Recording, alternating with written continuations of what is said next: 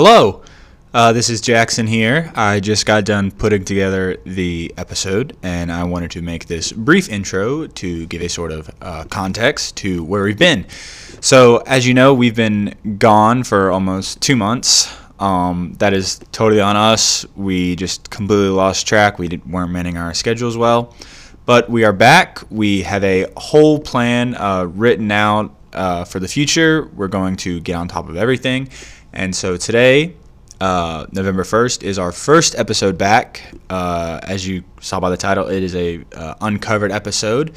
And we were joined by a very special guest. And it was it was a long episode. There's a lot of details. It's a very famous unsolved case. But we wanted to, as always, give as many details as possible so that the listeners get as much knowledge as we got, and so that they have a understanding much like we had with our guests as well.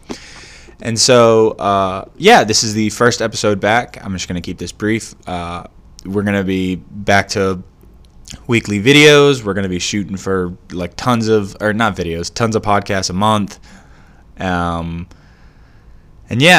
Thank you for sticking with us, for listening.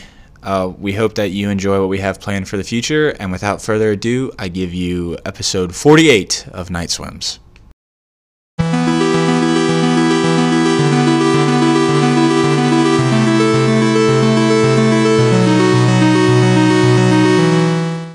Here we go. All right. After a long, much-awaited return. Or a much anticipated return. Yeah.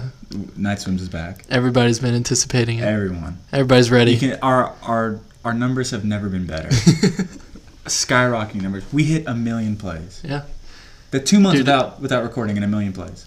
You can't look that up anywhere because it's not known to the public. Yeah, record high podcast views in Mobile, Alabama, and record low temperatures for now in Mobile, Alabama. These aren't record lows. It's 55 degrees. For now. It's been 100 degrees for the past 3 weeks. All right, that's true. Well, Douglas, who is our guest today on the We are joined by Relish the Journey's Miles Biggs. Well, is it Relish the Journeys, or is that like his nickname? I was trying to make it possessive. Oh, well. What is your podcast called, and what is it about? Yeah, sure. So, as you said, it's called Relish the Journey. Mm-hmm. And it's about a lot of things. I purposely picked a vague title so that I could have fun with it and change topics up. So it was born out of the idea of a time in my life where I wasn't relishing my own journey. I was kind of caught up in the weeds and the hectic stress of life, and really then just made it a point then to go out and find regular people like me. And I like to say that I try to find the extraordinary stories of ordinary people. So while I do interview some people that are doing some really cool things, it's not like I'm interviewing the celebrities of the day or all those other celebrity podcasts that, tend to get a lot of the spotlight. I'm trying to find those kind of celebrity moments that the average Joe has, and then bring them forward. So, past couple episodes were my grandparents, as an example, which was kind of neat. But then I've talked to, people that have given up children for adoption, people going through a journey of divorce or addiction, a bunch of entrepreneurs and people in the business realm. So it's really a little bit of everything. Every week it changes up. So it keeps it interesting for me, and then hopefully keeps it interesting for the listeners as well. Yeah. Well, that was an Oscar-worthy monologue right there. That was, well, thank you. That was very well put together, and that's a huge. So I guess today you're doing a huge shift in tone. He's talking about essentially murder. Yeah. And at the same time, I haven't had a murderer on yet, so have not. I honestly think this topic. That should be one of our goals, is to have interview a murderer. Exactly. That would be. That's sort of our shtick. Oh man. Or to interview a ghost. Have you seen that show Mindhunter on Netflix? I have not. I know what it's about, and I've been wanting to watch it, but me and Douglas watch about 4 shows religiously right now, so that's on a long list of shows that we have planned to watch. But yeah, I've heard a lot about it. That just popped in my head because they go into prisons and interview people on death row about why they killed a bunch of people and how they did it, and that'd be pretty wild if you could get in to do something like that for a podcast. Well, yeah, I mean, I'm sure, like, 'cause I guess we have an audience who want to hear that, so, I mean, I guess we probably could try that. That would be cool. Or It'd be scary, honestly. We can interview an alien. That'd be, I think that would once we do that, we just have to end the podcast completely because Yeah. no one has done that before. and we couldn't top that unless we found another alien. Unless we found like the alien's boss or Yeah. something like that. So have you? Well, I guess first off, we'll get to a little more on you. So you were also on a podcast called the Back Pocket Podcast, which we've been in contact with them. Since we started, I'll say pretty much. roughly since we started. Yeah. So almost 2 years ago when we started. Yeah. Oh God. But yeah, and so you were on that, and were they on your podcast? Yeah, I had them on mine first, and then I've ended up interviewing like over half a dozen different people from Minnesota, just through networking, and one introduces me to another one. So I just decided to fly out there and meet everybody, and I went out for it's called Lincoln Drink is the name of the event.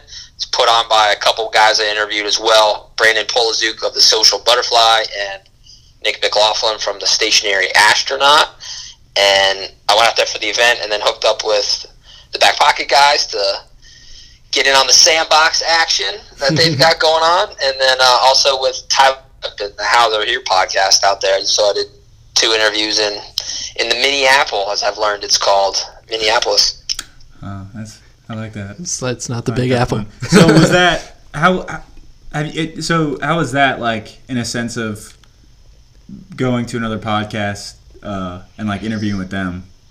Oh, it was a lot of fun, especially because, like you said, similar to you guys, I've been going back and forth with them on Instagram messages and whatnot for a couple years.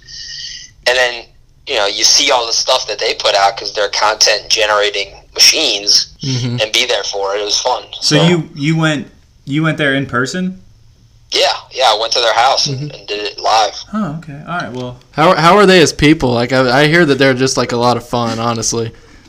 Yeah, I mean, they're exactly how they are in all of their, in all the episodes and their content. They're very real, genuine guys. It's not like they hit record and put an act on, because I did the podcast with them, and then they were at that Lincoln Drink event too, so we were just hanging out, like regular people without a record button pressed. And yeah, really good guys, solid people to know. Yeah.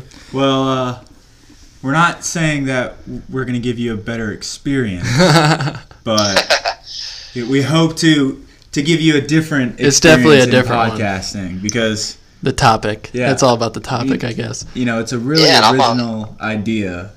I'm on pins and needles to I don't even know what we're talking about. So me neither. So we're in the same boat. You don't really see any podcasts out there that are well known for covering murderers or anything. So we're hoping that we can be the big one. We're the first of its kind. We're the first completely original idea that we thought of. So we're hoping that this experience is unique, much like our podcast. Yeah. Night Swims. God, that was some egotistical shit right there. Well, hey, if you don't promote you, no one's going to promote you, man. So go for it. Yeah. Well, we got to... if you want to put in a good word to the Back Pocket about us, get some collaboration going. I'm not going to tell you not to, but I'm also not going to tell you to do it. So, totally on your call. We will take free tickets to Minneapolis. We would also love that. Or, Pennsylvania. I hear the chocolate there is great. Yeah. Oh, yeah. So I guess we didn't really explain that. So you're from Pennsylvania? Yes, sir. I'm in middle of Pennsylvania, smack dab in the middle. So, like smack dab Amish country or more like... City. Oh man, straight up Amish country. I got a barn right next to my house, and I back up to a cornfield, and I dodge horse and buggies on my way to work every morning. So it is Amish country. Speaking of cornfields, have you had any alien interaction? Because I hear that those are just alien hotspots. I have heard that, and I haven't. And it's a soybean field this year. They like to rotate the crops, so maybe the aliens will come back next year when the stocks are rising again. So I guess something we all ask our listeners and our guests, are you more on the believer or skeptic side when it comes to mysteries, conspiracies, and strange phenomena? Yeah, well, I guess that would just depend on the mystery or conspiracy, right? Because I think some are more left field than others, but Exactly. On some of the typical ones like aliens or ghosts or any of that kind of stuff, I believe in that kind of stuff for sure. Like the whatever you want to call it, like the spiritual realm or other worlds. Like there's absolutely no way that Earth is the only place that like organisms live like us. Like that's just the ultimate arrogance. I think there's got to be other shit out there that we don't know about. Bravo! You are just speaking my language right now. That's the kind of stuff we're trying to relay with the world. Mindset that I want everyone to have about aliens. And exactly. I could not be happier right now. I mean, I don't want to call people stupid, but you're stupid if you don't think that. Well, and think about this, right? Like, we are aliens to like other animals, like ants and stuff. Yeah. And so, like, you ever think about that? Like when you crack your egg in the morning for breakfast, like if aliens came and colonized Earth, and what if they were like 100 feet tall? Because we have no idea. We could be like their chickens. Yeah. And we're running around with our heads chopped off like we're dealing with chickens. There's just anything's possible. Yeah. So I never thought about listening to your podcast, Yeah. Tuning in. I've never thought about being the chicken to an alien. I don't like that. I don't want that to happen. I've never thought about being any sort of livestock. Have you ever had anything happen to you involving ghosts? Yeah, so ghosts. I've had, like, I can't prove it was a ghost, but I think it was some sort of spirit or apparition or whatever on a couple occasions. So, one was when I was in Gettysburg, Pennsylvania with the Boy Scouts, and we were at night doing a tour of, like, a battlefield, and we were camping and stuff, and at one point off in the distance, we saw somebody, and we just kind of assumed it was a reenactor because they had been walking around all day in, like, the period dress and stuff, right, in the middle of the field.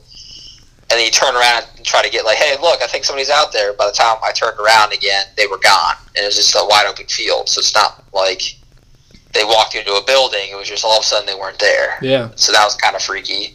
And then one time I was at this event in this, like, abandoned building, and it was really late at night, and there were no, this is going to sound really creepy now because I'm going to say there's no girls there, so I guess I should give some more context why I'm in this abandoned building in the middle of the night with all dudes. Yeah, save some face. Yeah, but so I was in a fraternity in college, and so we had our initiation ritual and off campus, and in just like a building where no one would just barge in and be like, what the hell are you guys doing, right? So we're in this old factory that one of our guys' families had access to, and it was all guys, and we were packing up, and it's like 2 a.m, and all of a sudden I heard like a woman screaming, like, but there were no women there, and it was 2 a.m, and it was just a random thing, and somebody else was with me, and they heard it too, and this building was built in the like late 1800s, so who knows what happened in it, what's trapped in the walls. Exactly. So little odd things like that where it's like, for sure there's got to be stuff like that happening. Well, in my expert opinion, that was definitely ghosts. I mean, that's definitely creepy. But yeah, because the Gettysburg thing the Gettysburg thing makes a lot of sense, because that's like pretty haunted. That's definitely a hot spot. It's known to be pretty haunted. So I guess it's safe to say I think you're only our second guest to have. No, I guess everyone that's been on our podcast has had something happen to them. So I guess that's good to keep the trend. That's what we try to pry out of everybody. Well, that's good. Because one of our guests, one of our good friends, like, she's had a lot, and she really does not like to talk about it, but she really opened up on our podcast. So I guess that's one of our goals, is to have people open up about these experiences. Well, I think, like, any instance of deja vu, it's not a ghost thing, but it feels like it's happened before. It's like, well, it probably has. Like, you talk alternate timelines or stuff like that, or different planes of consciousness, and you can get into the quantum field and all sorts of stuff that's out there. But, like, there's a reason why it feels like it happened before, I think. Yeah. So. Exactly. I mean, there's a lot of stuff you get into, man. It's. We definitely have a wide range that we have yet to touch, but we have a lot of things to cover in the future. So last question before we get into the topic that I'm excited about. So is there any? I guess, conspiracy theories or strange phenomena that sort of stand out to you that have always kind of piqued your interest? I mean, one of the ones that's the most, like, divisive as far as conspiracy theories, and it pisses people off when people talk about it, which, because I think it's still kind of, you know, still recent in the, like, societal consciousness, right, is the conspiracy theories about 9/11 and that, like, the planes didn't actually bring the towers down, and you know, you can watch a whole bunch of stuff on YouTube. I've gone down that rabbit hole where people are isolating frames and saying it wasn't even a plane that hit the building, or why did it fall directly down? That's what happens when you demolish a building. You know, not when a plane flies into it. Like, all that kind of stuff just fascinates me, because if that was true, that's like the most effed up thing. You know, with how many people that passed away in that tragedy, and if it were to ever come out that it was sponsored by the government or any other conspiracy that's out there, that would be pretty wild. It'd definitely be really crazy. So I guess that's one that's always captivated me, because it's like, I remember 9/11, I was there for it. A lot of the other stuff that is still talked about is from, you know, you can talk about the Loch Ness Monster or Area 51, and all that's just like, I don't have a personal connection to those things, you know, but most people remember where they were on 9/11, you know, so that's one. Do you remember, Douglas? We were like 2 years old at my grandparents' house. 2 and 3, so that'll. Yeah, I was only in 6th grade when it happened, so it wasn't like that much older than you. But thanks for making me feel old now. Sorry about that. Yeah, I'm gonna make you feel old again when I go over the topic, because it was a worldwide headline, and everybody will know this. I'm trying not to make him seem like he's old. I was born in 1990, so I'm 29. Oh, okay. So, all right. So, well, today you're not old. No, you're not old. So today's topic is the unsolved. Well, I guess more so just the disappearance of someone from Alabama. Oh, really? Yeah, her name is Natalee Holloway. Natalee Holloway. So this is worldwide? Yes, like internationally, like famous. Well, I mean, I haven't heard this. I've never heard of this either. Oh, okay. So he's not that old. We're both in the dark. Yeah. All right. Well, so essentially, just to give a brief summarization before I get into this, Natalee Holloway, she had just graduated high school from Mountain Brook, Alabama. Birmingham? So Mountain Brook High School. And so she graduated on May 25th of 2005, and she disappeared on May 30th of 2005. And the reason she disappeared is because she went on a graduation trip to Aruba in the Caribbean. Yeah. Oh, okay. Now it's coming back to me. I do remember hearing about this. Yeah. Aruba. I never knew she was from Alabama, but I do remember this about her disappearing in Aruba. Mm-hmm. Yeah. So I guess I'll just before you start. Did recent events like lead you to choose like a disappearance? Because I know there is a girl from Auburn, I think, that just went missing. But yeah. So I don't know if we should explain that. Well, I guess yeah. So.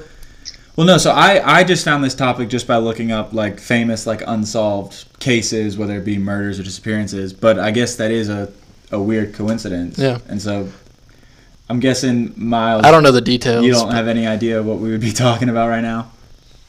No, I didn't hear about a woman disappearing from Auburn. Well, so essentially, like, a week ago... So let me look up her stepdad's name. Because he is a really famous MMA fighter. Like super famous UFC fighter. So this girl named I'll say her name because it's pretty well known. Her name is Nia Blanchard, and I'm like 90% sure I've met her on several occasions. Really? Which is what made it weird. Like as soon as I saw that picture, but she's a girl that was in Auburn, and her stepdad is a UFC fighter named. Let me see if I can find his name real quick. No, they're just calling him a UFC fighter. But anyways, she went to community college outside of Auburn, Alabama, and I want to say a week ago she just completely disappeared, and like there's been like new details emerged and everything like that, and I think they today they announced that they suspect foul play, and she's been missing for roughly a week now. I'm pretty sure.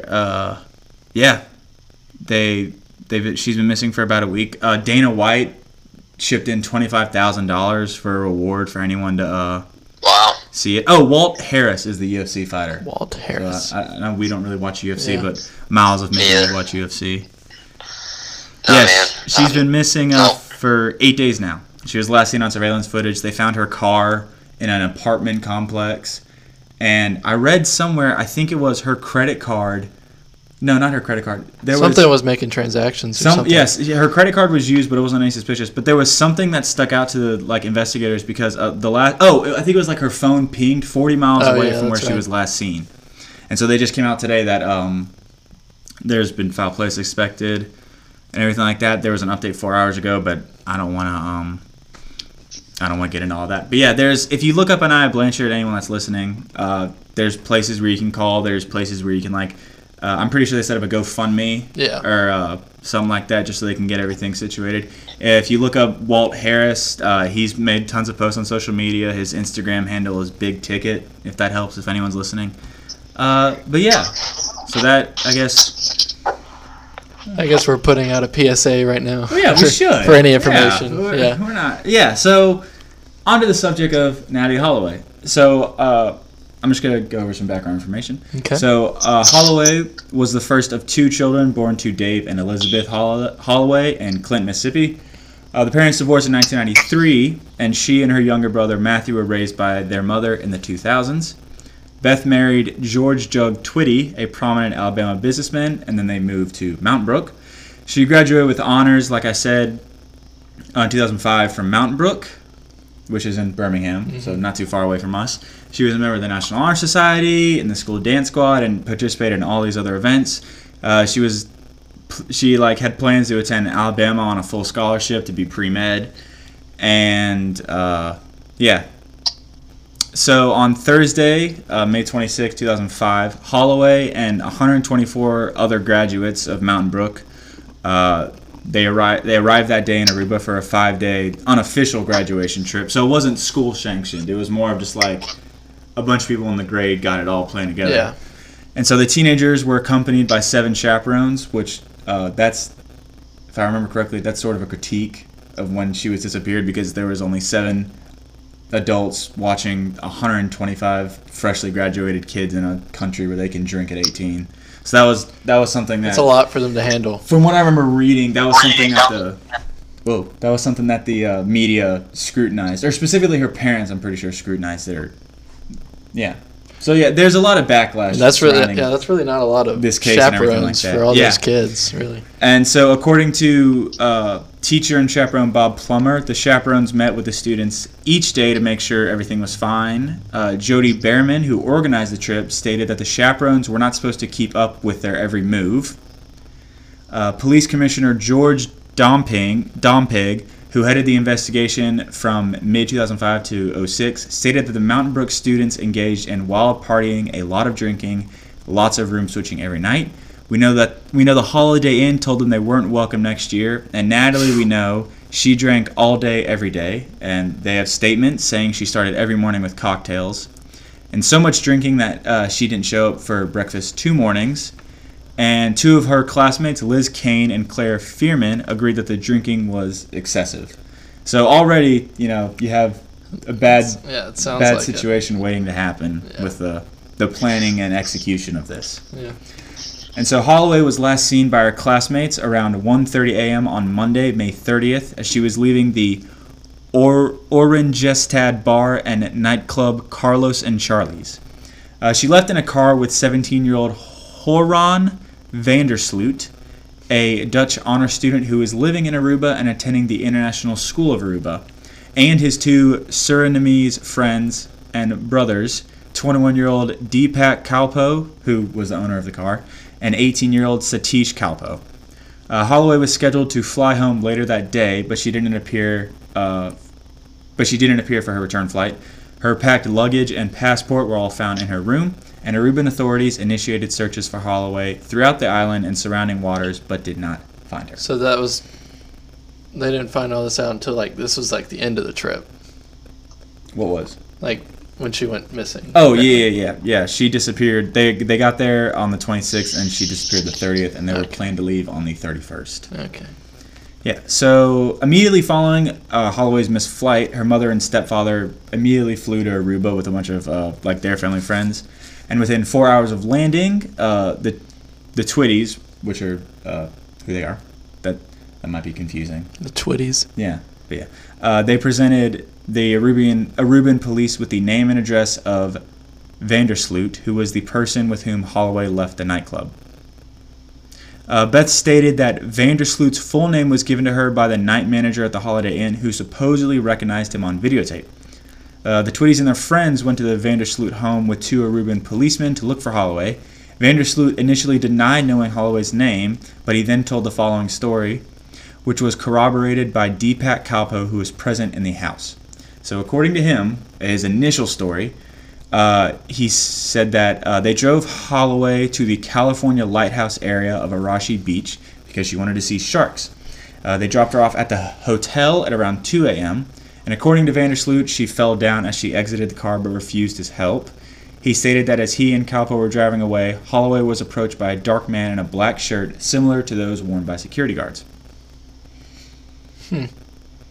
Yeah. She for sure got eaten by a shark. Like, done. Case closed. You think?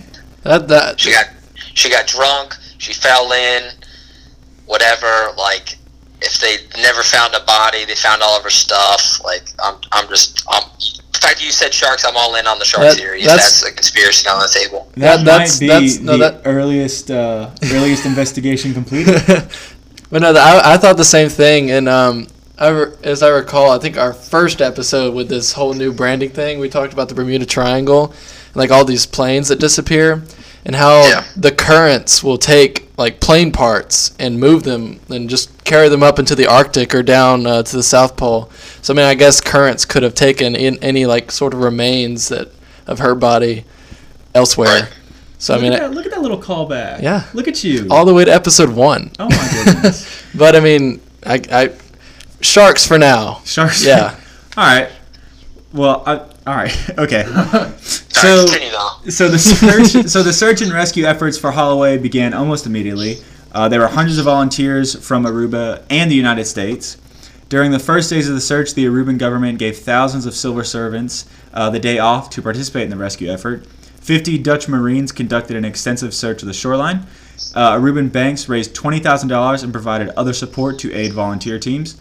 Beth Tweedy, her mom, was provided with housing, initially at the Holiday Inn, where she coincidentally stayed in the same room her daughter had occupied. That is not something you do as a hotel management. Yeah, I don't know. And then she got her way and stayed at the presidential suite of a nearby Wyndham hotel. So, yeah. It's an upgrade. So reports indicated that Holloway did not appear on any nighttime surveillance camera footage of the hotel lobby. So already Vandersloot's story is a little However, Twitty has made varying statements as to whether the cameras were operational that night. According to an April 19th interview, according to a statement from April of 2016, the video cameras at the Holiday Inn were not functioning the night Holloway vanished. How convenient. Yeah, what? Her mom is made... man. Also, how convenient that the guy that's the manager named these other dudes. And his cameras weren't working, so maybe it was him at the front desk. All right, I'm leaning away from sharks. Wait, the manager? What? Yeah, because he was the one that said he noticed the Dutch dude on the tape, right? But then the cameras weren't working, so how could we trust anything he says about the tapes? No. Johan Vandersloot was a student, and then he said that he noticed her talking to a security guard when he dropped her But it wasn't off. at the hotel? It was at the hotel. It was at the hotel. Yeah. But you said the mom got the address of that guy because the manager at the hotel said he recognized him on a tape, right?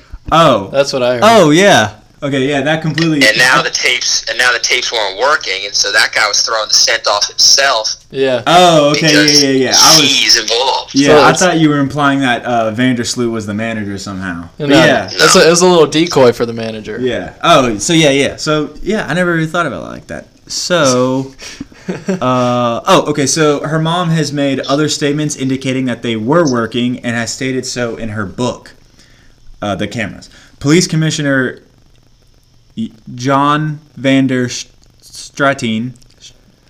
I hate reading names on this podcast. Why are there so many names with Van and all that? We need to get just because Aruba's names. Aruba, they're Dutch, right? So you got Are all they? that European stuff going on. Okay. Possibly, yeah. I guess colonization. Yeah, so Vander that guy, the initial head of the investigation until his 2005 retirement, said What's his title? Police commissioner. Okay. I'm pretty sure police commissioner in Aruba. Okay. He said that Holloway did not have to go through the lobby to return to her room. So I'm guessing she has a first floor room. Remember how on some hotels you can walk on the sides and enter your key. So that could be a reason. And from the early days of the investigation, American law enforcement participated in wide-ranging involvement in the case. U.S. Secretary of State Condoleezza Rice, go Notre Dame, stated to reporters that the U.S. was in constant contact with the Aruban authorities. Another State Department official indicated that substantial resources are being applied to this as the Aruba officials continue to ask for more.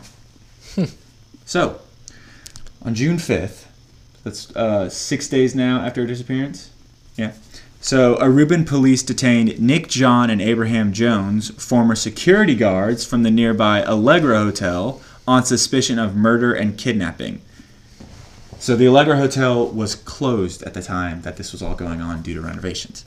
And authorities have never officially disclosed the reason for their arrest, but according to news accounts, statements made by Vandersloot and the Kalpoe brothers may have been a factor in their arrest.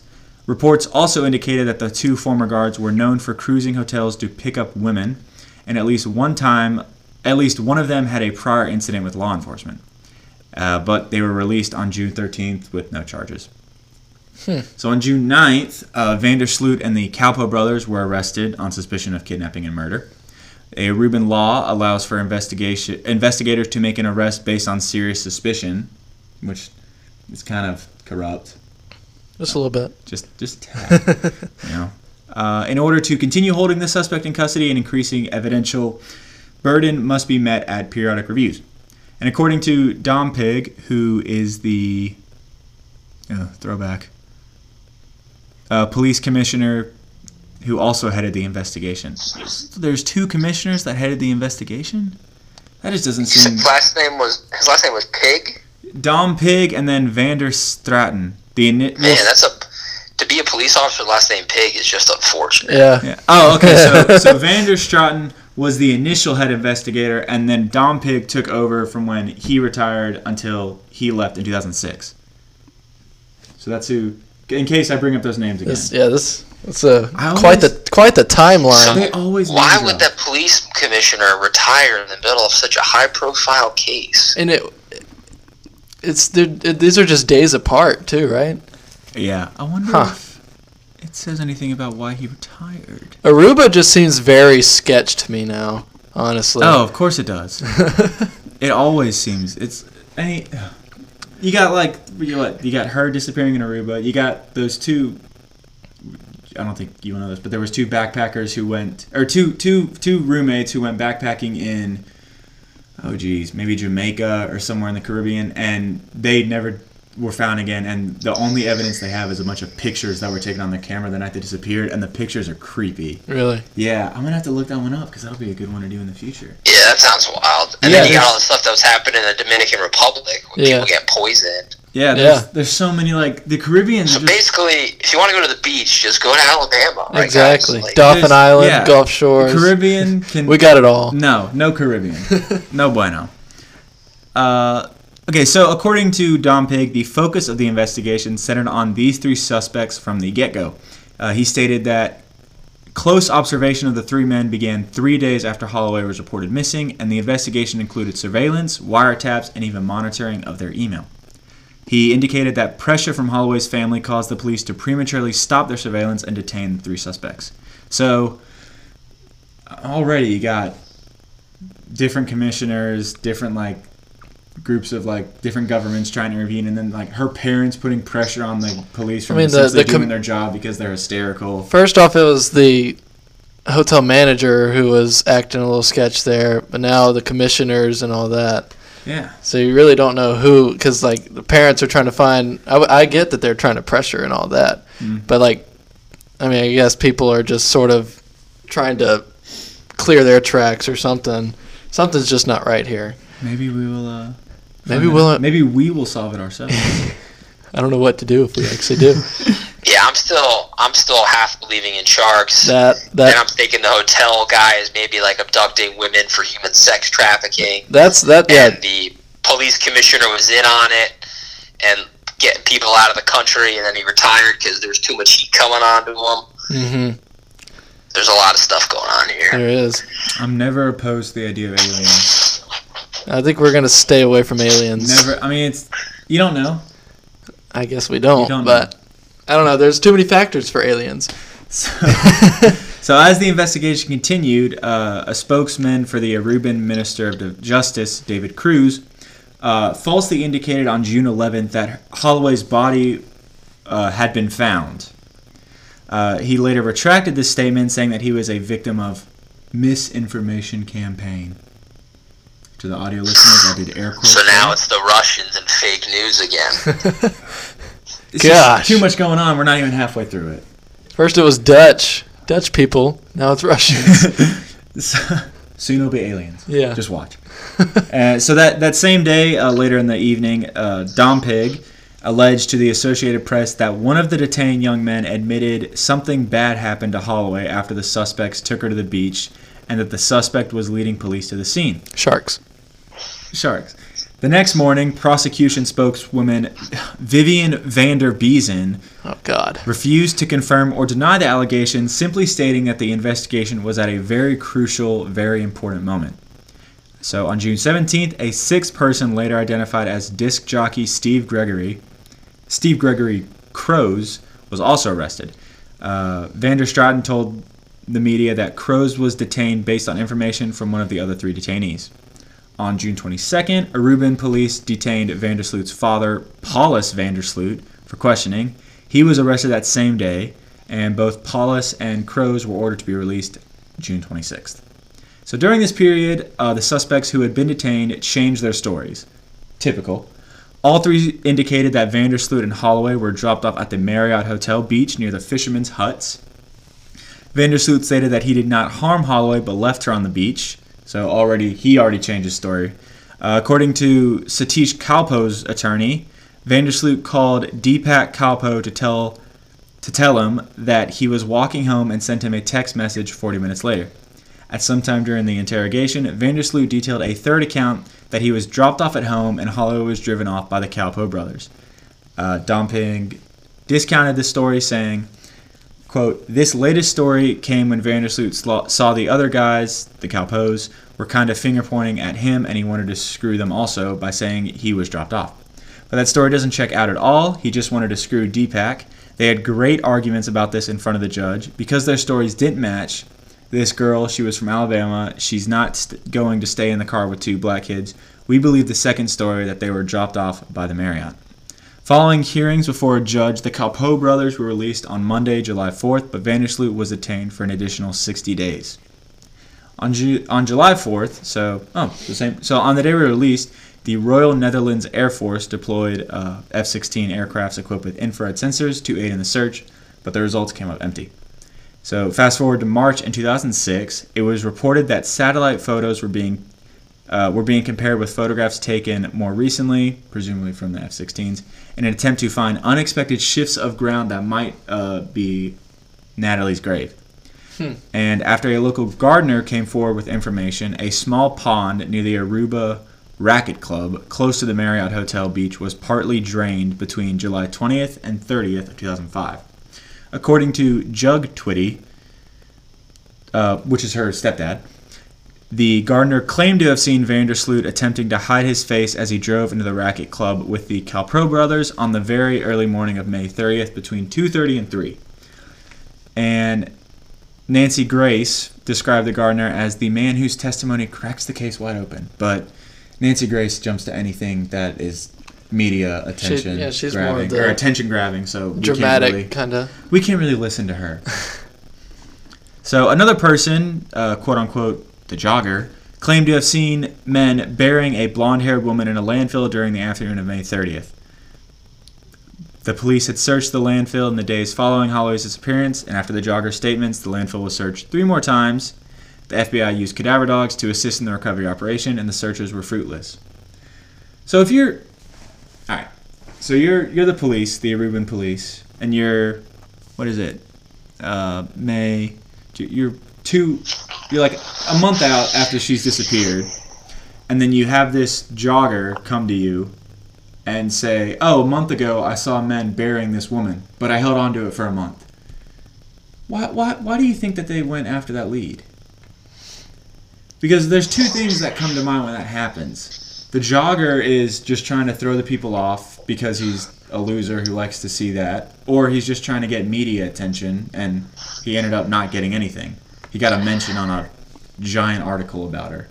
Yeah, because, like, how close do you have to jog by a landfill to make out the fact that it's 2 men and a blonde woman being buried? I mean, I don't know what Aruban landfills look like, but the ones I've seen here, it's not like you can get real close to them on a brisk morning jog to see. And also, like, details. Why would police waste their time on a month-old lead? On a month-old lead that someone just happened to remember. Yeah. Yeah, at that point, probably optics, so it looks like they had leads and they were making progress because they're probably getting a lot of heat for turning up nothing. That's probably true. It's like, just to say, hey, we've got this lead, probably. Well, at the same time, that's also not what you want, like, a law enforcement official to do. Like, if I'm oh, Mike. If I'm Jug Twitty, or George, her stepdad, and like there aren't a lot of leads with my missing stepdaughter, and then suddenly like this jogger just happens to remember this thing that he saw a month ago, I wouldn't want the police to waste their time doing that.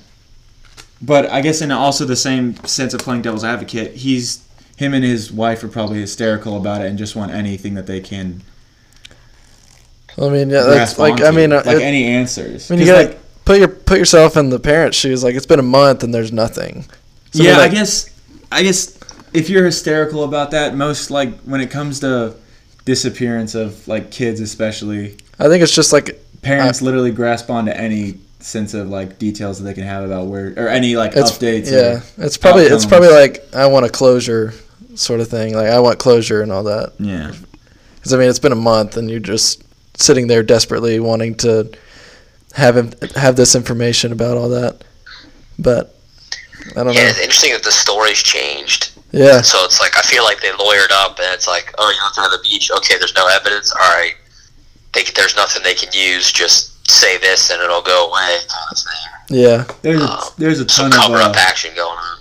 There's a ton of story issues there are a lot of story changes. So after the searches in the landfill didn't happen, Holloway's family had initially offered $175,000, and donors offered $50,000 for her safe return, so essentially reward. And 2 months after her disappearance, the reward was increased from $200,000 to $1 million, with a $100,000 reward for information leading to the location of her remains. In August 2005, the reward for information leading to her corpse was then increased to $250,000. And the FBI announced that Aruban authorities had provided its agency with documents, suspect interviews, and other evidence. Investigators found a piece of duct tape with strands of blonde hair attached to it. These samples were tested at a Dutch lab. A group from the Aruban Police and Prosecutor's Office then traveled to the FBI Central Laboratory in Virginia to consult with American investigators. The hair samples were tested a second time, and the FBI announced that the hair samples did not belong to Holloway.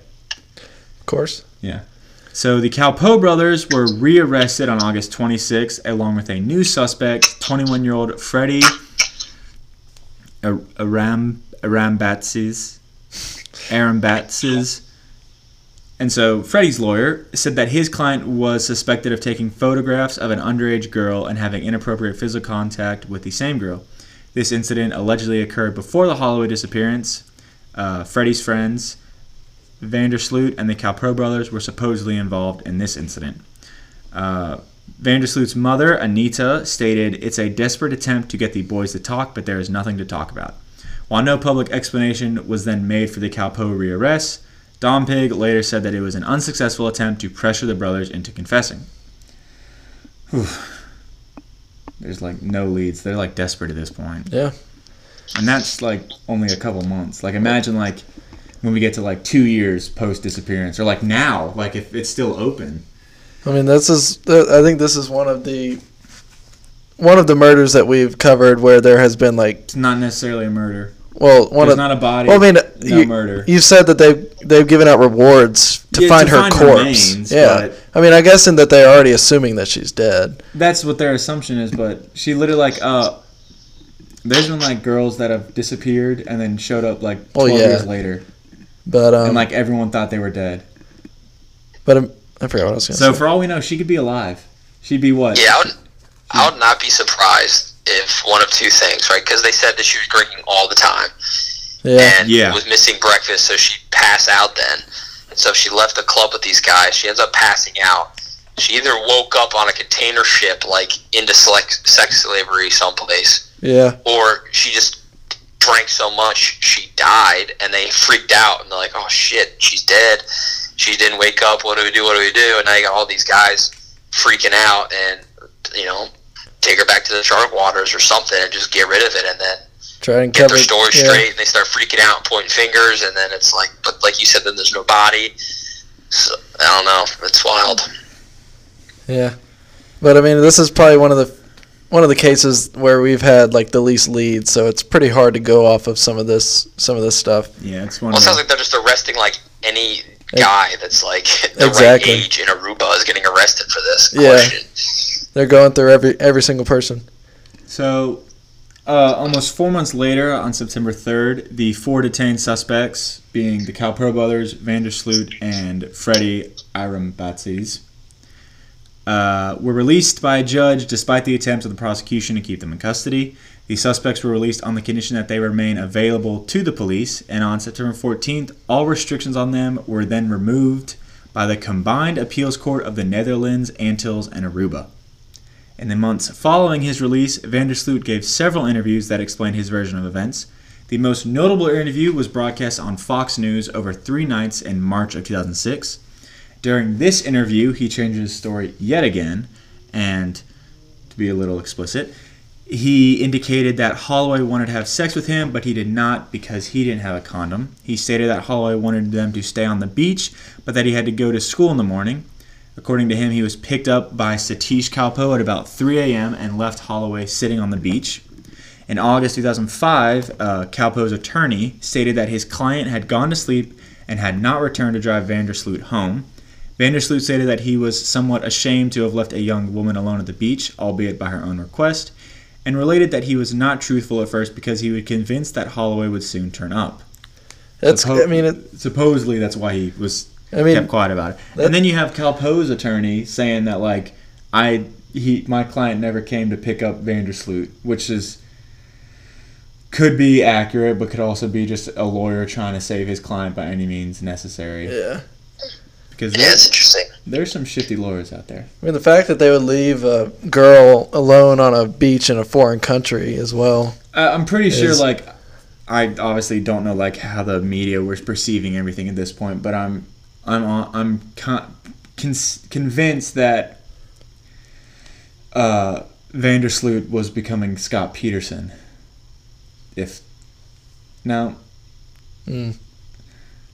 Lacey Peterson, the disappearance. Oh, yeah. Her husband, he became like the most hated man in America due to the media. And also, like, so yeah, I'm guessing that at this point, Vandersloot is like the most hated person based on like what the media is showing to the public, and he's just trying to just save his face at this point and just get it over with. That's my assumption. Just like the police, I'm sure the media was going after every single lead that the police were coming up with as well. 9 times out of 10, when you have cases like this, the media just like finds one person that the media, or like I guess like the public has a negative opinion on and just slams that one. The court of public opinion at the end of the day. Mm-hmm. And I don't know about this new story. Like, not to totally generalize every guy, but okay, here's a drunk guy with a drunk girl. She wants to have sex with him, and he's the one that says he can't because he doesn't have a condom. Yeah. I'm not really buying that one. Exactly. That I don't want to make a comment on that. I mean, well, why he not? said it, I don't want to. I mean, it is very like that's very unusual that the guy's the one that's super concerned about safety in that scenario. That is a drunk in a generalization of that situation. It's a drunk stereotype. He's not. Pretty He's much. not a good guy because he left her on the beach, and so it doesn't make sense. He's trying to. It just seems like he's trying to save face, like. From what I can assume and like how he's mentioned so much, I feel like he became how I'm gonna name drop again how Richard Jewell was perceived in the media. Who you don't know who that is either, do you? Douglas? I don't think so. Do you, by any chance? I don't. You read too much of this, man. I do. I read a lot, and I like to name drop to get a generalization. But essentially, quick summary: Richard Jewell was a security guard who stopped the bombing of the Olympics at Centennial Park in Georgia during the 1996 Athens Olympic Games. Mm-hmm. But the media, because he was described as being a loner, the media with no real evidence began just slamming his name and claiming that he was the actual bomber and that he was lying about the whole thing. He ended up not being the bomber, and I want to say for like 10 or 15 years, the whole public just like hated him. He had like people like attack his house. He had media just show up to his house every day just to try to get him to like just to bait him into saying something that would make him seem more suspicious. Yeah. So it seems like that Vandersloot, from how his stories are going and everything like that, he's just being slammed by the media. For all we know, I'm not one to slam a lot, but he's kind of a shitty person. He's changed his story up a ton of times. And like you have like other people that were supposedly with him slamming him as well. So he could be like just another media case, but he also could be like suspect number one. Changing your story definitely brings up red flags. Yeah, but at the same time, he could have just been nervous. But he claims that it was just because he thought Holloway would soon turn up. But like, he also claimed that he didn't know her name, so how would he even know that the girl that he was hanging out with was missing? Yeah. So it's a lot of red flags. It is. So, in January of 2006, they're just flying all over the place with dates. The FBI and Aruban authorities interviewed, or in some cases re-interviewed, several of Holloway's classmates. And on January 17th, the police searched for Holloway's body in sand dunes on the northwest coast of Aruba, as well as the area close by the Marriott. Additional searches took place in March and April, but of course there were no results. Nothing turned up. And shortly before leaving the case, Dom Pig gave an interview to CBS in which he stated that he believed Holloway was not murdered, but probably died from alcohol and or drug poisoning, and that someone later hid her body. So y'all are doing pretty good on that theory. Honestly, that kind of seems like it's on the point from what you think so? I've been hearing. He also stated that Aruba had spent up to this point about $3 million on the investigation, which was almost half of the operational budget. He indicated that there was evidence that pointed to possession, though not necessarily use, of illicit drugs by Holloway, and members of Holloway's family have denied that she used drugs. On April 11th of 2006, Dave Holloway published a book, which I believe Dave Holloway is her biological father, not her stepfather, co-authored with R. Stephanie Good, called Aruba, The Tragic Untold Story of Natalee Holloway and the Corruption in Paradise that recounted the search for corruption, his daughter. Yeah.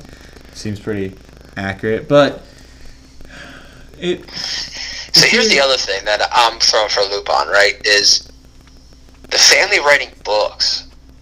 Like, why do you want to profit off of your daughter's disappearing? Like, people, I've never understood that. People just, like, when someone disappears, they're like, I'm going to write a book. And, like, this is, like, what happened. It's like when O.J. Simpson was like, I didn't kill Nicole, but if I did, here's how I would have killed her. Yeah. Like, it's never made sense to me why they're, like, and why they're, like... It's so recent, too. Yeah, it was less than a year after she disappeared, and he was like, I'm going to write this whole book with 2 other authors, and I'm just going to publish it. Let's see how if this book, like, was... How like, I mean, with since it's like, what? Yeah, it was on the New York Times bestseller list for 4 weeks, and he didn't write the book for monetary gain, and that any funds not spent on the investigation would go to charity. I mean, I could justify that if he wrote it, like, this year. Or, like, having it being 14... you lose all hope probably after, like... obviously after 14 years, but after not even a year, him coming out with a full-ass book. Well, he claims that it was just to help fund the investigation, but at the same time... Well, you can't take everything seriously. Like, you can't believe everything that's said, especially when there's, like, investigations like this. Because the show, like, tense, and it's just, like, everything just seems, like, off-putting. And he could have just done it because he was, like, trying to cope. Well, or he was trying to out how corrupt the, like, Arubian sort of police officers and all that were. Trying to get, like, a reevaluation of the whole investigation. Exactly. Yeah. But... if it was mainly about his daughter, then it's kind of BS. Yeah, sure. Yeah. Well, so on April 15th, 2006, a new suspect named Jeffrey Van Kromvoort, I'm going to stick with that, was arrested by Aruban authorities on suspicion of criminal offenses related to dealing in narcotics, which, according to the prosecutor, might have been related to Holloway's disappearance. And at his first court appearance, his detention was extended by 8 days. He was released, however, on April 25th, so only 10 days after he was arrested. And in addition, another individual with the initials AB was arrested on the 22nd, but was released the same day. So, little interesting. And so on May 17th, another suspect, Guido Weaver, who was the son of a former Aruban politician, was detained in the Netherlands on suspicion of assisting in the abduction, killing, and battery of Holloway. He was questioned for 6 days in Utrecht, which I'm guessing is somewhere in the Netherlands. And the prosecutors initially sought his transfer to the island, but he was instead released by agreement between the prosecutor and Weaver's attorney. At Aruba's request, the Netherlands took over the investigation, following receipt of extensive case documentation in Rotterdam. A team of Dutch National Police started work on the case in September. In April of 2007, a combined Aruban-Dutch team began pursuing the investigation. So, guess who else wrote a book? Is it the mom? Vandersloot. Oh, really? So a book by Vandersloot and reporter Zvezdanya Vukojevic was called De Zaak Natalie Holloway, or The Case of Natalie Holloway, and was published in Dutch in April 2007. In the book, Vandersloot gives his perspective of the night Holloway disappeared and the media frenzy that followed. He admits to and apologizes for his initial untruths, but maintains his innocence. On April 27th, a new search involving approximately 20 investigators was launched at the Vandersloot family residence. Dutch authorities searched the yard and surrounding area using shovels and thin metal rods to penetrate the dirt. Prosecution spokeswoman Vander Biezen stated, "The investigation has never stopped and the Dutch authorities are completely reviewing the case for new indications." A statement from the prosecutor's office related, "The team has indications that justify a more thorough search."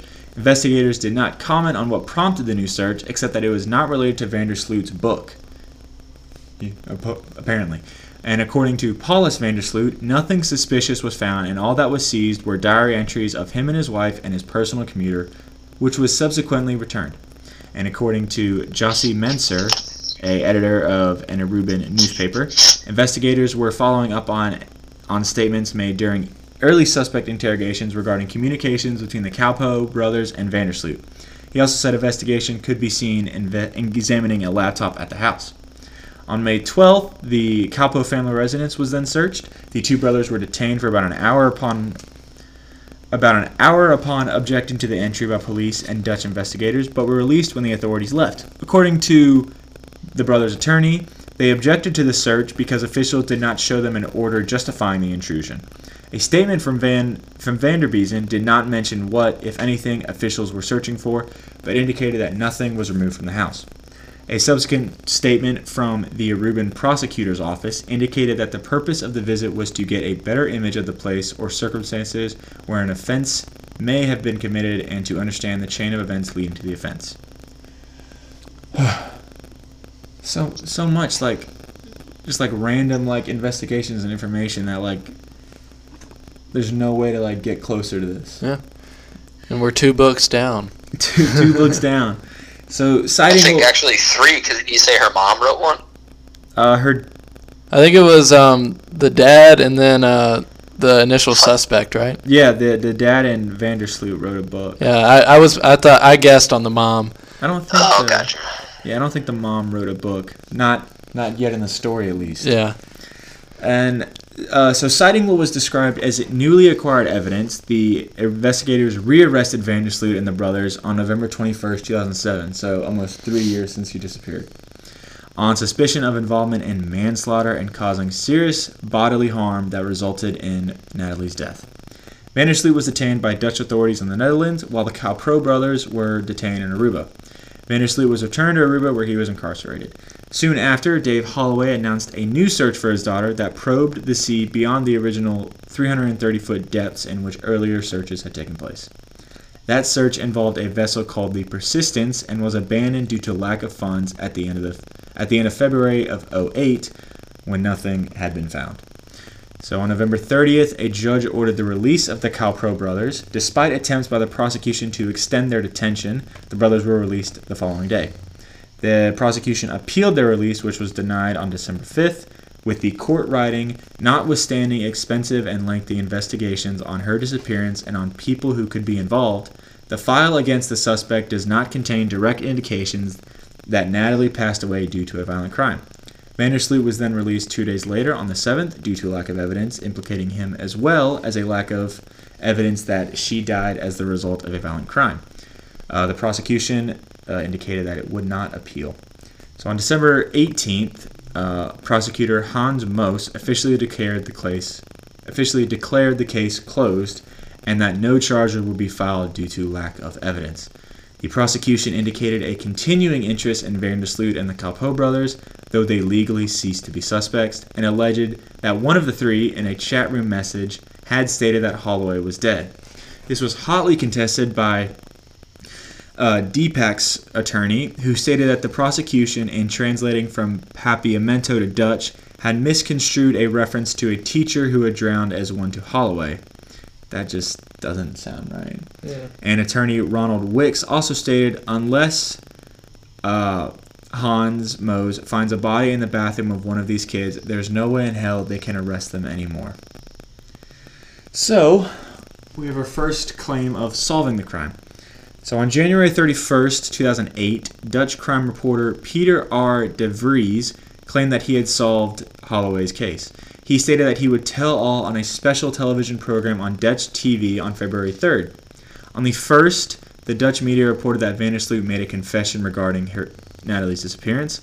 Later that day, Vandersloot stated that he was telling the individual what he wanted to hear and denied any involvement in her disappearance. Shifty. The same day, the Aruba prosecutors announced reopening of the case. The broadcast, which aired on February 3rd, included excerpts from footage recorded from hidden cameras and microphones in the vehicle of Patrick van der Eem, a Dutch businessman and ex-convict, who gained Vandersloot's confidence. Vandersloot was seen smoking marijuana and stated that he was with Holloway when she began convulsively shaking, then became unresponsive. He states that he attempted to revive her without success. He says that he called a friend who told Vandersloot to go home and who disposed of the body. An individual reputed to be the friend, identified in the broadcast as Dari, has denied Vandersloot's account, indicating that he was then in Rotterdam at school. The Aruban prosecutor's office attempted to obtain an arrest warrant for Vandersloot based on the tapes. However, judge denied the request. The prosecutor appealed the denial, but the appeal failed on February 14th. The appeals court held that the statements on the tape were inconsistent with evidence in the case and were insufficient to hold Vandersloot. On February 8th, Vandersloot met with Aruban investigators in the Netherlands and denied that what he said on the tape was true, stating that he was under the influence of marijuana at the time. Pretty sure weed doesn't make you say a whole different story than what you've been saying for years. Yeah. I mean, I don't know. He indicated at this that he still maintains that he left Holloway behind on the beach, which she could have been dead at that point. So Well, I could mean, be stretching the truth or just working around it. Maybe that was the first time that he said that she started convulsing, passed out, and then he tried to revive her. Well, right? yeah, but according to him, he was under the influence of some really powerful weed. Yeah. But I So, don't know. in March of 2008, news reports indicated that Vander Eem was secretly taped after giving an interview for Aruban television. Under the impression that the cameras had been turned off, disclosed that he had been a friend of Vandersloot for years, contradicting his statement that he had never met him until 2007, that he expected to become a millionaire through his involvement in the Holloway case, and that he knew the person who supposedly disposed of her body, and that Vandersloot had asked him for 2,000 euros to buy the man's silence. According to Dutch news service ANP, Vander Eem, who had already signed a book deal. What the hell?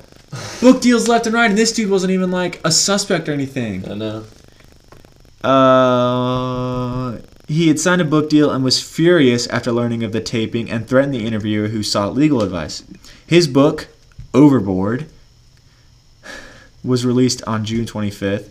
He was arrested on December 13th for allegedly hitting his girlfriend with a crowbar and engaging in risky behavior with the police.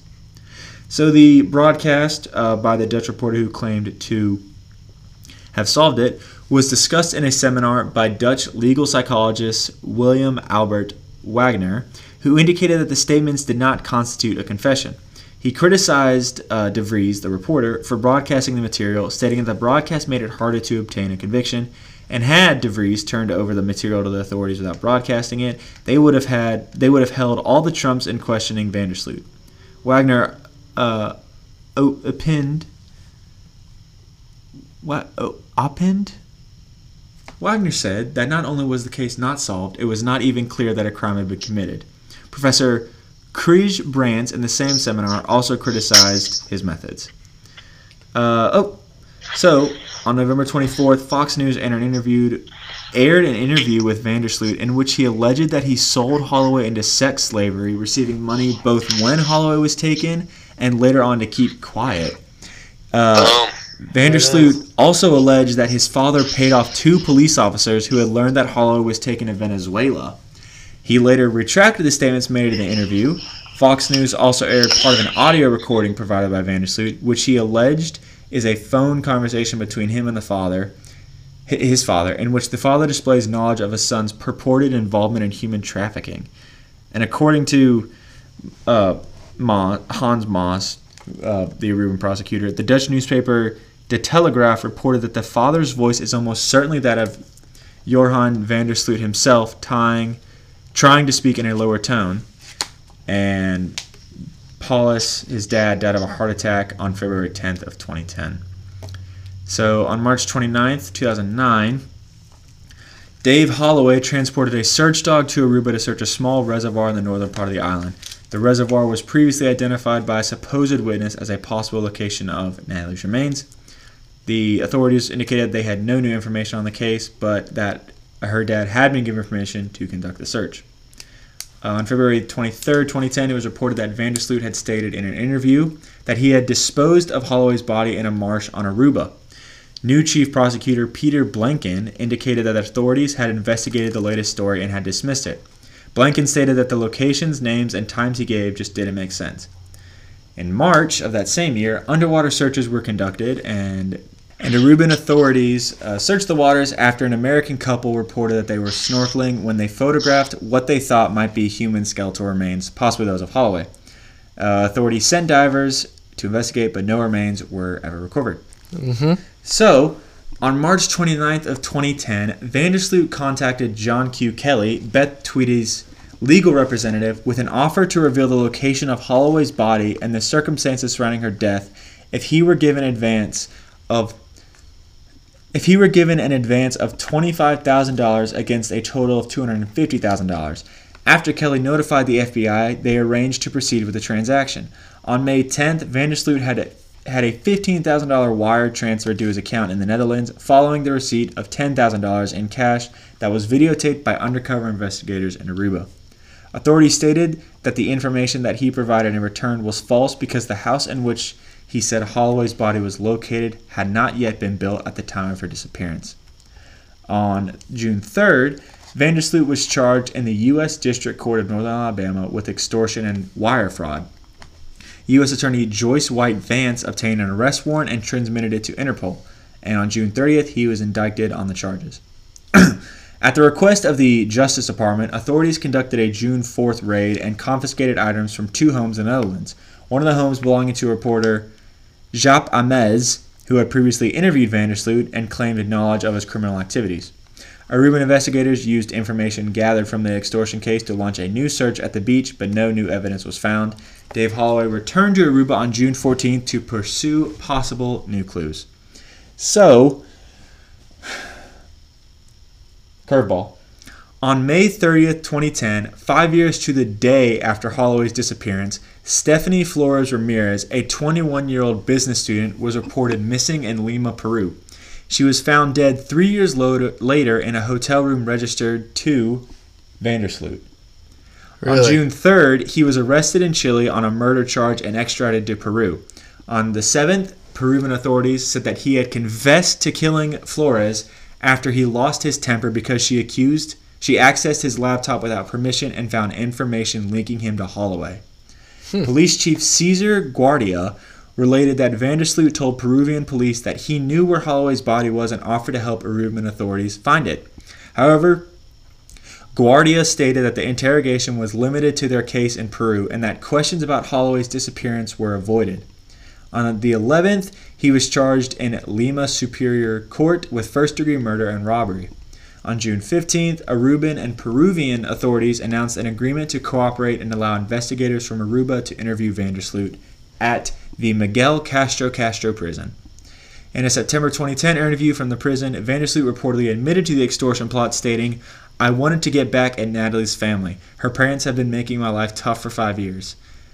Fucking douche. Mm-hmm. On January 11, 2012, he pleaded guilty to murdering Flores and was sentenced to 28 years in prison. So he still was not, actually accused of Holloway's death?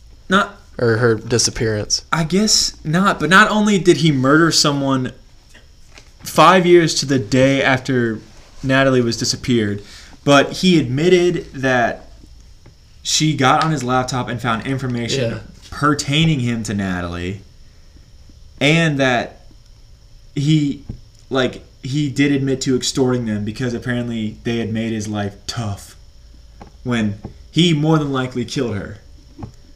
But in June 2011, Dave Holloway filed a petition with the Alabama courts to have his daughter legally declared dead.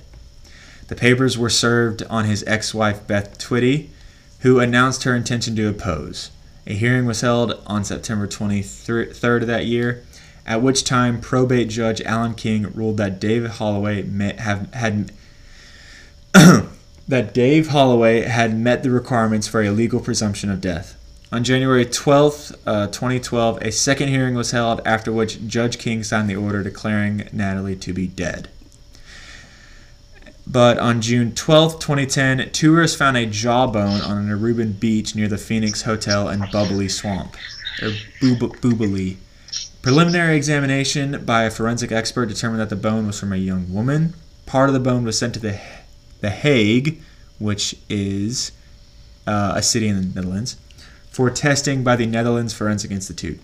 On November 23rd, Aruba Solicitor General Taco Stein.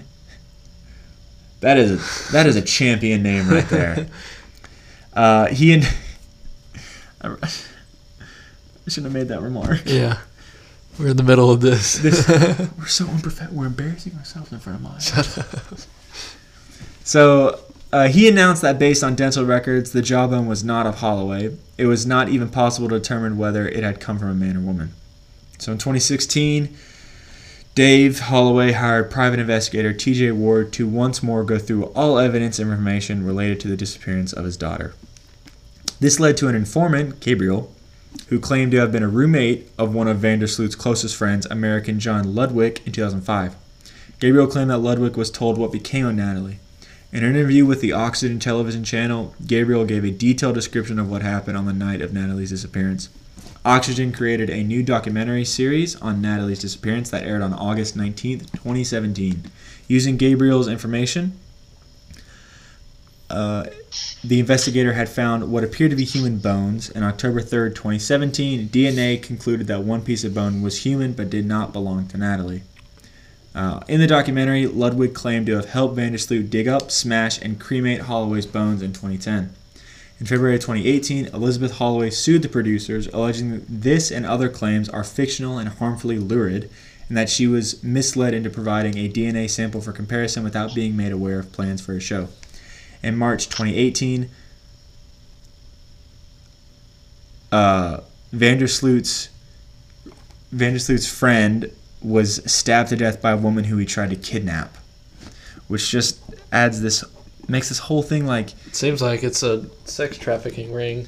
Something like that. Dr. Phil's in this now. Sweet. So on September 15, 2005, the Dr. Phil showed parts of a hidden camera interview with Deepak Kalpoe in which he seemingly affirmed a suggestion that Holloway had sex with all three men. The taping had been instigated by Jamie Skeeters, a private investigator. When the tape was broadcast, news reports indicated an expectation of rearrest, which Dompig termed a strong possibility if the tapes were legitimate. Aruban police subsequently provided a fuller version of the relevant part of the tape in which Kalpoe's response differed from the Dr. Phil version, apparently due to editing that may have altered the meaning of what was said. So, the Amigo newspaper reported on interviews with Julia Renfro and Dompig in which they said that Aruban authorities had been systematically obstructed in their investigation by U.S. officials. They also said that within a day of Holloway being reported missing, a Medjet, which is an air medical service, unauthorized by Aruban authorities, had arrived on Aruba and had remained for several days for the purpose of covertly taking Holloway off the island without notifying local authorities. Renfro, an American-born editor of an English-language daily, Aruba Today, who at the time of Holloway's disappearance had become close friends with Twitty, also said she and Twitty received a phone call from an unknown woman on June 2nd, 2005, asking for money in return for information about Holloway's location and asserting that Holloway was unwilling to return to her mother. According to Renfro, she and another American went to a drug house where Holloway supposedly was, bringing money, but found that her stepfather had already been to the area, spreading a lot of uproar and panic in the direct vicinity, and nothing could be accomplished. The Twitties disputed this claim, with Beth Tweedy describing Renfro as a witch.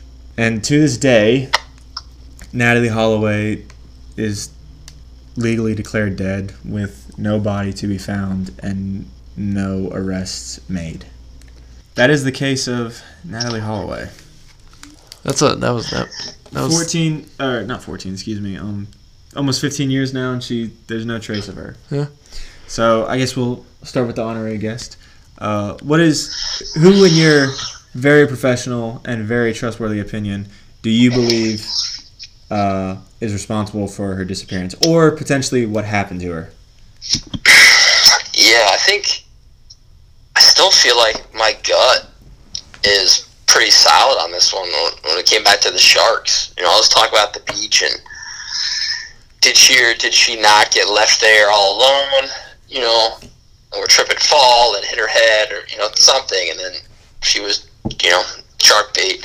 I think it was that, or I don't know if she would have necessarily been sold into human trafficking, but maybe that's a thing. Or she just, she drank herself silly and just didn't wake up. Those are my top three. Yeah.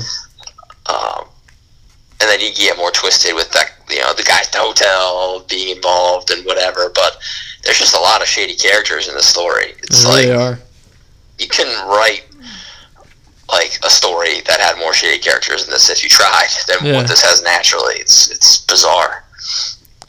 There's just the issue, I feel like, with the whole investigation is that not only there's so many different viewpoints that there's from what it's all the details, it seems like that the family kind of hindered the investigation and forced certain outcomes, and then you have this Vandersloot guy saying his first story was he dropped her off at a hotel, then he didn't, then he took her to the beach and left her, then he took her to the beach and she wanted to have sex. Then he left her, and then she started convulsing, and then hit the body. Yeah, he tried. And then he just did a whole 180 and was like, "Yeah, I sold her into sexual slavery." But then he was like, "That didn't happen."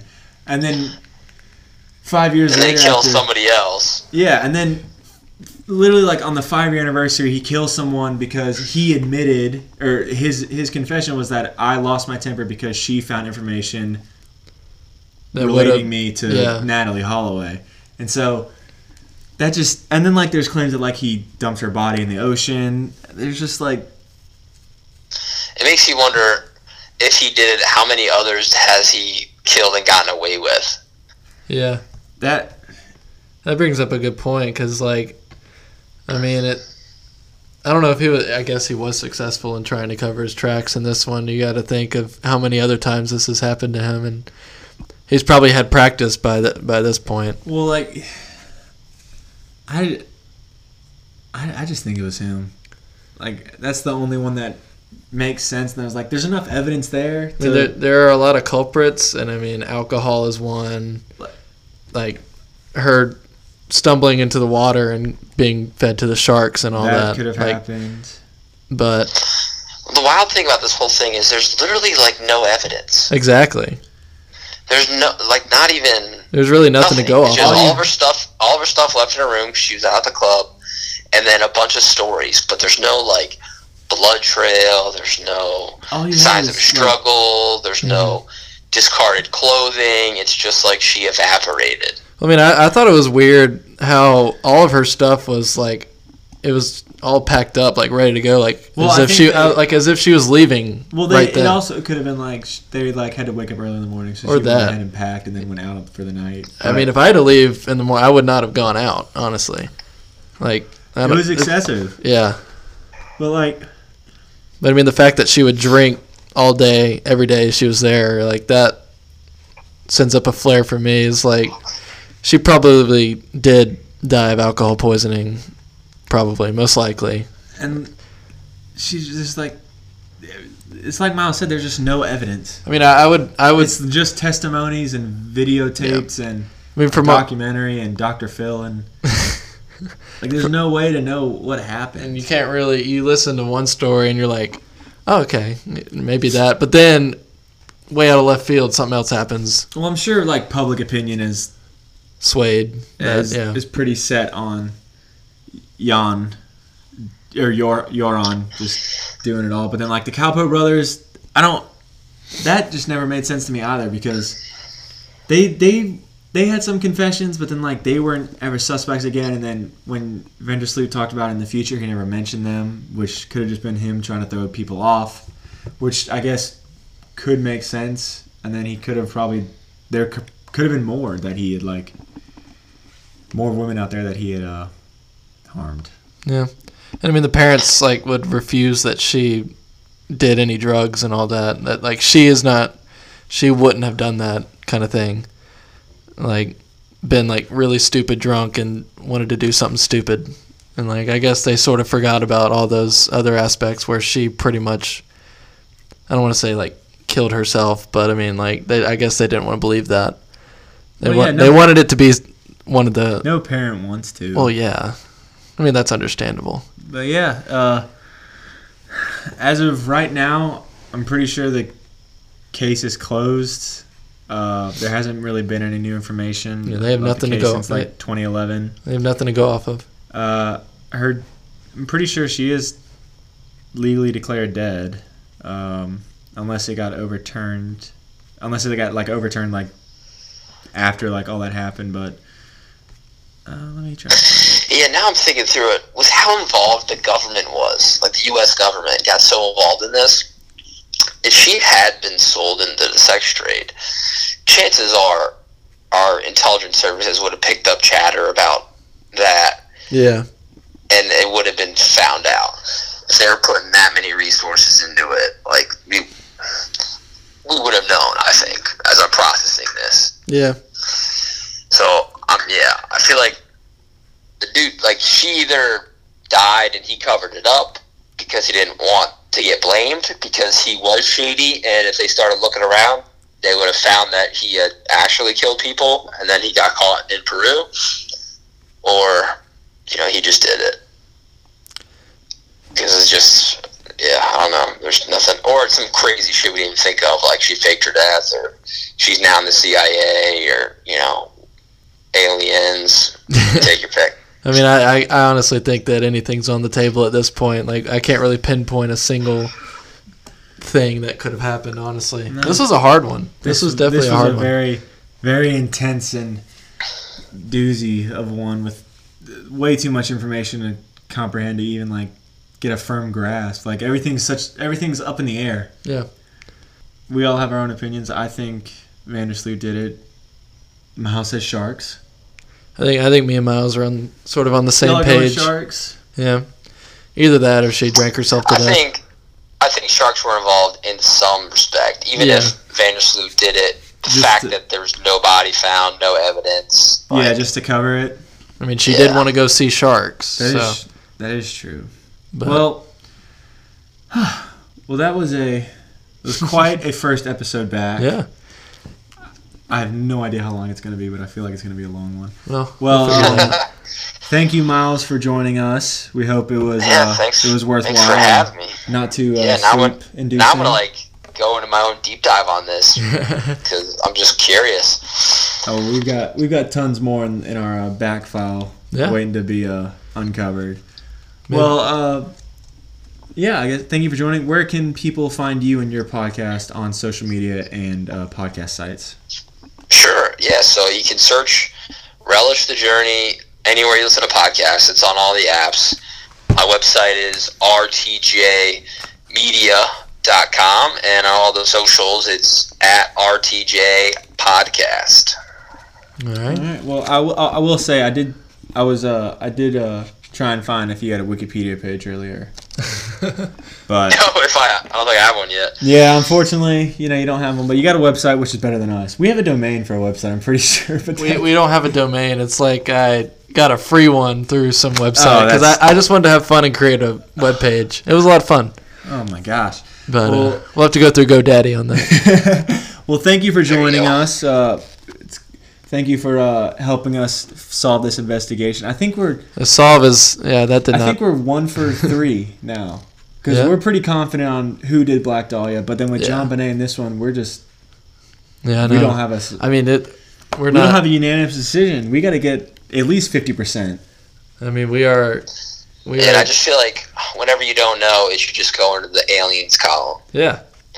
Chalk it up to aliens. I mean, I'm kind of worried that aliens were not even mentioned in this case. Aliens are always a possibility. Yeah. And so we're... Anything in the unknown can happen. Yeah. Well, thank you for joining us. We hope, hopefully you'll be back on another episode in the near future. Trying to get anytime. We'll try to grasp. I think we should have him do a conspiracy theory, one that really grasps him, because we have not done 9/11 yet, so that's on the table. If you wanted to get on that. Oh. Let's do it. Giving him a little that'd be a lot. I could get you canceled, but we could try. Yeah, it'd be a dangerous one. All right, well, where can they find us on Instagram? You can find us on Instagram at nightswims.podcast, and you can find our podcast pretty much anywhere that streams podcasts, I guess. I don't know. We're on a lot of stuff. For that. I know. I was just letting them know. It was a pleasure, Miles. Yeah, likewise.